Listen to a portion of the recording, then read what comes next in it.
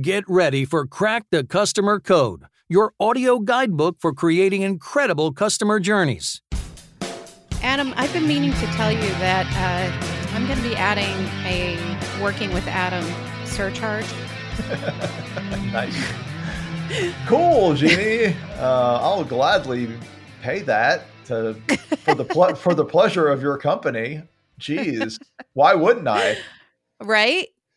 Yeah. So surcharge, it has a certain connotation to it, doesn't it? Yeah, it means this is our last podcast episode, apparently. So is that the connotation you're referring to, Jeannie? Yeah, I mean, look, any type of extra charge is always a customer service and customer experience challenge.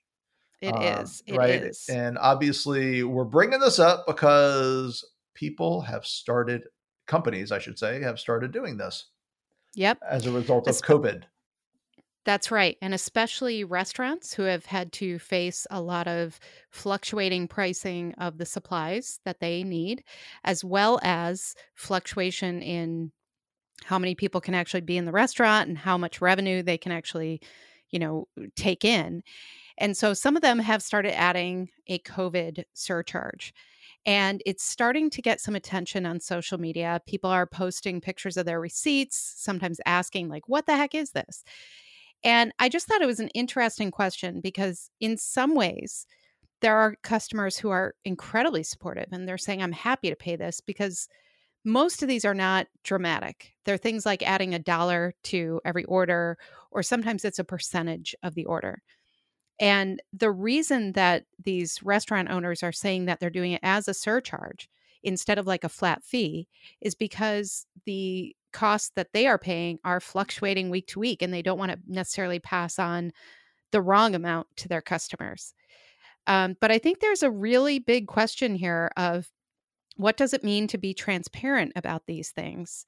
And is it sometimes better to just kind of price things in, right? Like sometimes we talk about that where instead of calling things a fee, it's better to just build it into the cost based on customer experience. So I don't know. What do you think about all of this? Well, Jeannie, I think there's one hard and fast rule that works for all of them.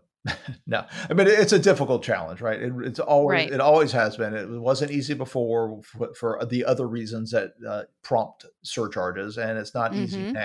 I will say the first and foremost, the number one thing is you have to know your customer base. Right. You have to have some guess as to how they're going to respond. And that may be based on, demographics. It may be based on your price level, a fine dining restaurant versus, fast food. Right. I think there's some to unpack there, number one. Second thing is you have to accept going in that either choice you make, there will be a percentage of people who do not like it. Right. It's just the way it is. I mean, that's, I think when we have our customer experience hats on, we try to design the perfect journey. But when I put my customer service trainer hat back on and remember that we're dealing with people, yep. Look, whichever one you pick, whoever you are, restaurants, any other industry, just let me save you the surprise. You're going to get some flack. What I would say is this as a just general taking into account those two things. I would say this as a general idea. I think if you are transparent, in a lot of cases, it would be better to just put it as part of the price. But you can be transparent that our prices have changed due to many variables related to XYZ, right? Whatever is relevant to your industry with the situation. And in fact, if you're transparent about what those things are, the price of, I don't know, tomatoes has gone up. B, and say, look, we will continue to be evaluating this. And if these costs reduce, we will try to get back to our normal pricing. People don't like extra charges as a rule, just in a 50-50 proposition, people don't like extra charges. Yep. Right. That is very true. Well, and I think one of the things that came up with this was that certain restaurants actually thought they had communicated this in the right way, but they were expecting people, for instance, to see it when they posted on social media, a little message about it. But if somebody's just going for takeout and they get a receipt that suddenly has the surcharge on it, That's a lot of assumption about what that is.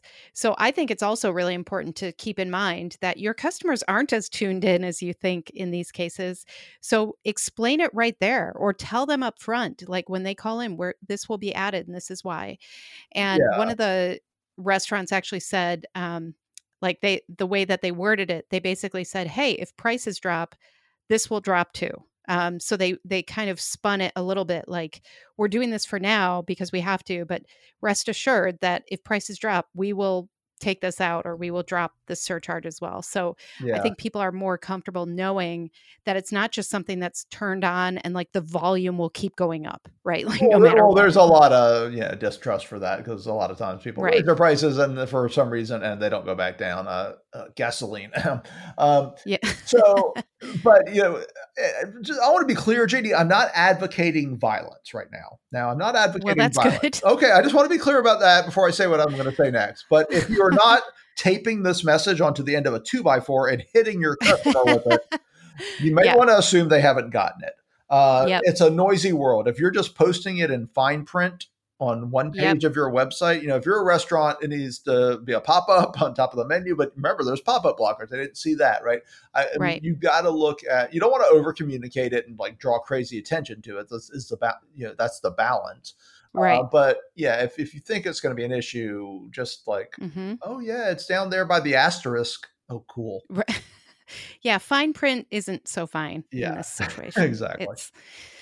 But it's interesting. It's one way that organizations and brands are responding to the changing world. And I think we're all learning, like the brands are learning, the customers are learning. And I think we'll see this kind of balance out in the next few weeks. But I could be wrong, because who knows? Sometimes that happens, Adam. There's only one thing definite, and that's I'm not paying you a surcharge. And this is the last episode of Crack the Customer Code. Thank you so much, listeners. It's been a wild ride. Don't listen to him.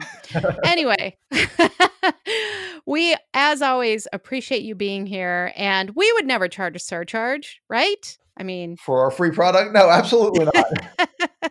Yeah, 10% of zero. So I am Jeannie Walters. He's Adam Toporek. And you know what? We love hearing from you. So if you liked this episode, if you want to chat about it with us, find us on LinkedIn. Go ahead and tag us. Share this with people you know and love, and people you don't. People you think should just hear it. And then let's have a conversation about it. Let's keep this discussion going. So find us on LinkedIn. And, thanks for listening. Crack the Customer Code is a proud member of C-Suite Radio, so check out all the great business content at csuiteradio.com and csuitetv.com. I'm Jeannie Walters. You can find me at experienceinvestigators.com to learn more about my journey mapping programs, training, and speaking. And I'm Adam Toporek. You can learn more about my keynote speaking, virtual training, virtual keynote speaking, and customer experience advisory at customersthatstick.com. Until next time, take care of yourself. And take care of your customers.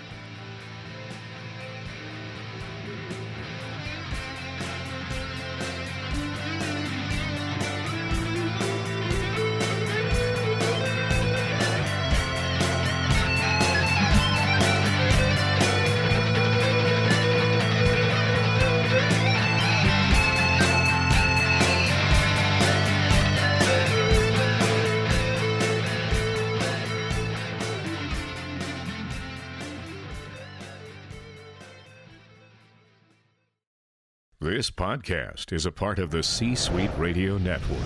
For more top business podcasts, visit c-suiteradio.com.